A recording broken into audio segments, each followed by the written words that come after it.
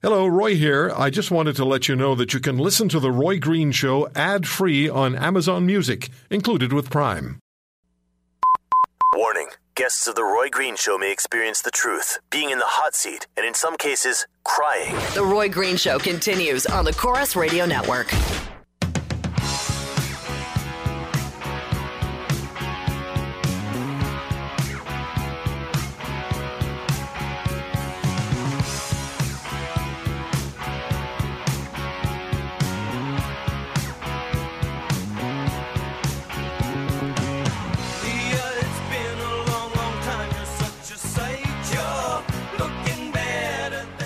We were all horrified by what happened in Manchester a few nights ago. And I'm just thinking about what I saw and what we heard and the emotions we felt. It was such a horrific experience with dead children and the specter of urban and suburban terrorism in an environment where terrorists fit seamlessly into the community they're assaulting, because that's where they live, and that's what happened in Manchester. The Manchester attack, carried out by a 22-year-old Salman Abedi, who was born in the UK, and who, according to the New York Times, was under the influence of a former extremist Ottawa imam, Abdul Basir Gouela, whose own 22-year-old son died fighting for a terrorist organization in Libya. Now, we're going to talk about this, and we'll take some calls from you as we go through the hour. But there's something else, and I've been tweeting about it. I'm going to play back for you, and it troubles me, and that is that our Prime Minister, Justin Trudeau, as far back as 2015, was saying at a meeting that he was attending in Winnipeg that he would be sure to make sure that convicted terrorists, and he used the term convicted terrorists, who were dual citizens who would not have their Canadian citizenship rescinded, which under Bill C-24, the Harper government's legislation, was in fact the prerogative of Parliament, or the Justice Minister. And Zakaria Amara, who is the head of the Toronto 18, who were planning to explode a truck bomb in downtown Toronto and create mass mayhem and murder. This individual, Zakaria Amara, is having his Canadian citizenship returned because Mr. Trudeau and his Bill C-6 legislation is making that possible. Mr. Amara, by the way, was not planning on remaining in Canada after his terrorist act. He was planning to head to Afghanistan. Mr. Trudeau said, and I'm going to play back the audio for you before the end of the hour, the Liberal Party believes that terrorists should get to keep their Canadian citizenship because I do, and I'm willing to take on anyone who disagrees with that. So that's something that we need to talk about. But on the greater issue, the fundamental issue of terrorism, and terrorism moving in a more pronounced way, it seems, into urban and suburban realities. Dr. Christian Leuprecht joins us on the Roy Green Show on the Chorus Radio Network, Queen's University and Royal Military College professor, international terrorism expert, international affairs expert. Christian, thank you so much for the time. So here we are a few days after the horror at Manchester. Is urban and suburban terrorism an increasing threat? Well, I mean, over the last 18 months or so in France, for instance, almost 300 people have lost their lives to terrorism and various acts of terrorism. And so you can understand why people in at least some continental European countries are a little bit on edge about this phenomenon. Take into account also the shift from hard targets to soft targets, whether that's July 14 parade or Christmas market or this sort of concert, and the ability of very few individuals to be able to have this sort of an impact with a device that was as professionally built as this, deployed in as timely a fashion and deployed in as heinous a location to cause absolutely maximum impact. And this is, I think, part of the reason why initially the British Prime Minister raised the threat level from severe to critical, because it has been, I would say, this does present a bit of a paradigm shift in the trend level that we've seen with regards to terrorism in Western countries. Mm-hmm.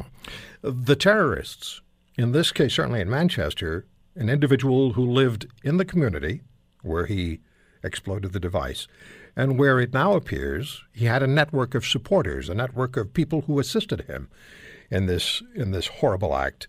So this is why I'm asking, is the fact of urban and suburban terrorism with individuals who actually live in the communities and fit into the communities and don't necessarily generate a second or third glance, is that something that has to be looked out for more and more? I mean, these are pretty much the attacks and the nature of the attacks that we've seen. And this is really not an ISIS strategy. It goes back to Al-Qaeda, where Al-Qaeda encouraged people to, in Inspire magazine, invites other media to think globally, act locally. And that's what we've seen with the individuals that have perpetrated the recent series of attacks. But the assumption was that the impact of these sorts of efforts would be limited, that we would be dealing with lone wolf or so-called lone wolf terrorists. They're never exactly lone wolves because there's always some people who harbored them or had some sympathies for what they might be doing, but nonetheless that these would be sort of smaller attacks. But we've seen that in Nice, in Berlin, in Manchester, that even individuals by themselves can cause significant carnage, but that put that then together with a sympathetic network of people who have expertise in bomb making, in bomb packaging, in getting a professional quality detonator, as was the case here, and then being able to package that bomb with shrapnel in a way to cause maximum harm. And this is a deeply troubling phenomenon. Terrorists will always want to raise the fear level. And yesterday, I heard the Secretary of the Department of Homeland Defense in the United States tell the hosts on Fox News, if you knew what I know about terrorism, you wouldn't want to leave your home in the morning. What is he talking about? You know, if I had a dime for every time some intelligence person told me that, you know, if you only knew what I knew, then this or that, then I'd be a rich man. So I'm a little bit always skeptical when sort of, especially folks from the intelligence community come out and kind of trot out that they know so much more than the rest of us. If they knew so much more, then we wouldn't be seeing, for instance, the sort of attacks that we had in Manchester materialize. That is not to say that intelligence officials don't do a very diligent job and that they have a very tough job to do with very limited resources in a target-rich environment.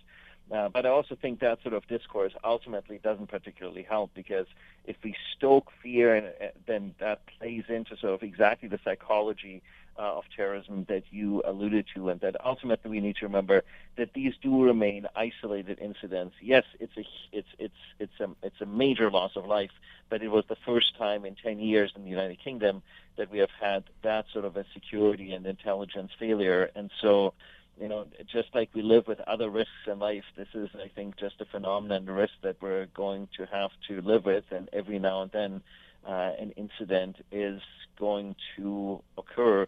But that by and large, I think we've done, on the one hand, a reasonably good job at identifying individuals at risk reasonably early so that they can either be convicted or that other services can try to disengage them from their sympathies, so that you know, I'm not sure to what extent that sort of discourse is particularly helpful, nor am I sure that it actually reflects the reality of the ability of people who sympathize with violence, actually to follow through with trying to engage in violence, and then subsequently actually being able to realize those plans, let alone just devastating an effect as we saw in Manchester. All right. Please hold on, Christian. We'll come back with Dr. Christian Leuprecht from Queen's University and the Royal Military College, international expert on terrorism, international affairs. Stay with us on Green Show on the Corus Radio Network.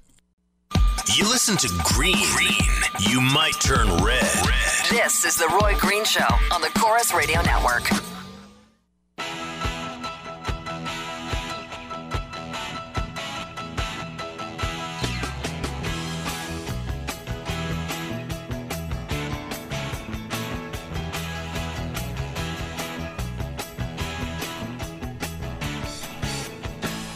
Dr. Christian Leuprecht is with me from Queen's University and from the Royal Military College on the issue of terrorism. Christian, two more questions for you. Are politicians responding effectively to these horrific attacks like Manchester, it seems like we hear them say fundamentally the same things. We'll stand together, we'll stay together, we'll be strong, we will not be intimidated, we won't lose our freedoms and our democratic way of life. And then another attack happens, and people start to ask, well, what are they doing? They're talking, but what are they doing? Is that a fair criticism? Well, I mean, these are all people who want to get reelected, and that's every politician's top priority, and so they will say ultimately what's going to play into that priority for them. But I think politicians have not done a good job, not just in the current context, in general, at conveying to the public the tasks that law enforcement and intelligence services carry out and how they carry out those tasks. I think one of the challenges that most people get their impression of how security, intelligence, law enforcement operate from their evening television and from the television series that they watch on Netflix. And if you watch those series and you count, you will see that in a matter of minutes you have multiple legal and constitutional violations. And so the public is very skeptical about law enforcement intelligence operations, especially in this particular arena. And so I think politicians have a much greater obligation to explain to them, on the one hand, the difficult tasks that law enforcement and intelligence carry out, and on the other hand, that what happens in real life has nothing to do with what people see on television, that I think we need to have a bit more confidence and ensure that we have the appropriate toolkits to so that the people who are tasked with keeping us safe actually have the ability to do so in terms of getting the necessary warrants and being able to impose peace bonds and whatnot on those individuals who are known to be at a high risk, but where perhaps we don't have quite enough evidence to arraign them, arrest them, and have a reasonable prospect of obtaining a conviction. Now, it wasn't very helpful for the mayor of London in the UK to essentially say, well, if you live in a major urban area, this is just something you're going to have to learn to live with. And I didn't hear too many Western politicians, be it mayors, premiers, prime ministers, presidents, take him to task. And there's always trade-offs, right? So security is compared to an insurance premium. It depends what sort of premium we want to pay. How much money are we prepared to invest, and how much are we also prepared to invest in terms of ensuring that we have appropriate legal toolkits on the one hand to detect and intervene early with individuals that may pose a risk, and on the other hand, to what extent do we want to say that we're going to cherish privacy at any and all cost? And I think what that sort of defeatist attitude to me signals is that this is an individual who's not prepared to engage in the necessary democratic conversation about how best to ensure not just to balance freedom and security, but I think this is ultimately not a dichotomy, but rather a complementarity, and that we need to have an ongoing conversation in the public and in particular at the political level of how to ensure that these things do not happen. Can we ever provide 100% protection? No, but I don't think a defeatist attitude that this is just something we have to resign ourselves to and live with is to me an appropriate reaction to this sort of carnage. So well said. Thank you, Christian. Always good talking to you. I appreciate the time today. My pleasure. Thank you. Bye-bye. Dr. Christian Leuprecht from Queen's University and the Royal Military College. And then we have our Prime Minister, Justin Trudeau, who objected tremendously to the Harper government's Bill C-24, which allowed the Justice Minister to rescind Canadian citizenship from a dual citizen if that dual citizen was involved in treason, if that dual citizen was convicted of a terrorism act, or if that individual was engaged in a military action against Canada and Canadian forces. Mr. Trudeau really didn't like the idea of a convicted terrorist in Canada losing Canadian citizenship. It troubles him tremendously. And so he is, Mr. Trudeau, our Prime Minister, through his Bill C-6, making sure that Zachariah Amara is having his Canadian citizenship returned.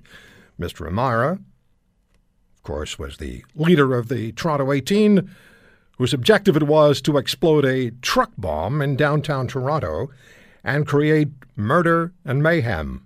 And Mr. Amara's objective was to not stay in Canada but leave for Afghanistan, so the Canadian citizenship didn't mean very much to Mr. Amara in the first place.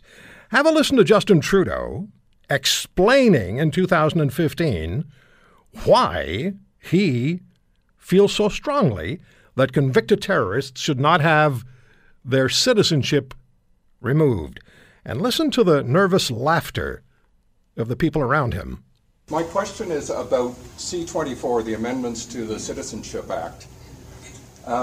Since 1947, when the Mackenzie King government passed our first Citizenship Act, there was a promise to new Canadians that they could be full citizens, and it's been taken away in this.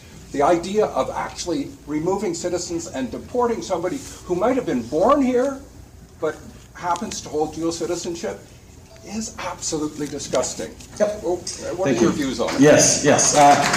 C-24,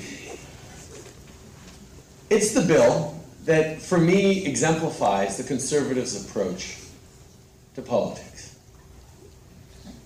Because what they get to say with the Liberal Party's staunch opposition to C-24, because we absolutely and thoroughly oppose it, is that, and I'll give you the quote, so you guys can jot it down and put it in a tack ad somewhere, that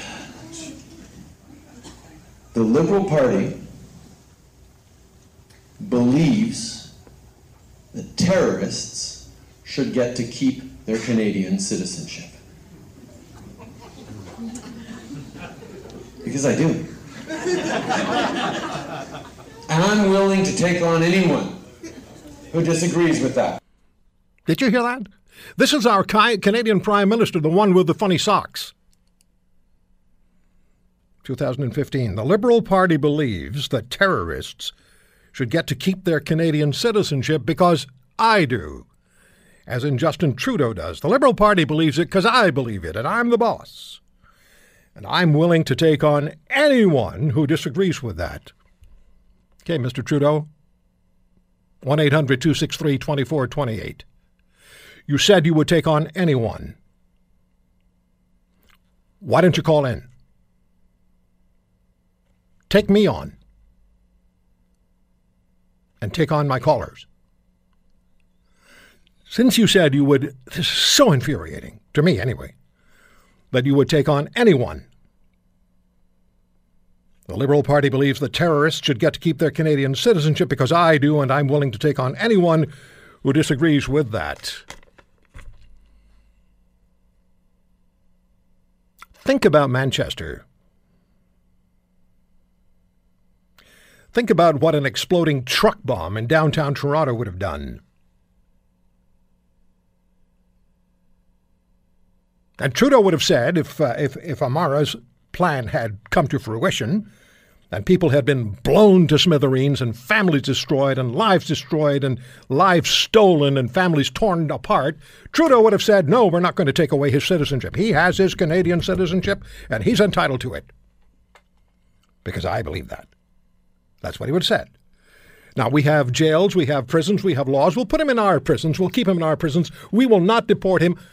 We will not take away his Canadian citizenship. You can take away his citizenship, Mr. Prime Minister, and put him in a Canadian prison. Because that's what happened to him.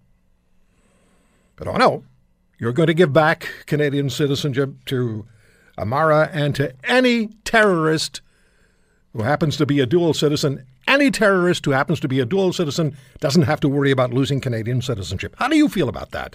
You at 1-800-263-2428. What do you want to say to the Prime Minister? 1-800-263-2428.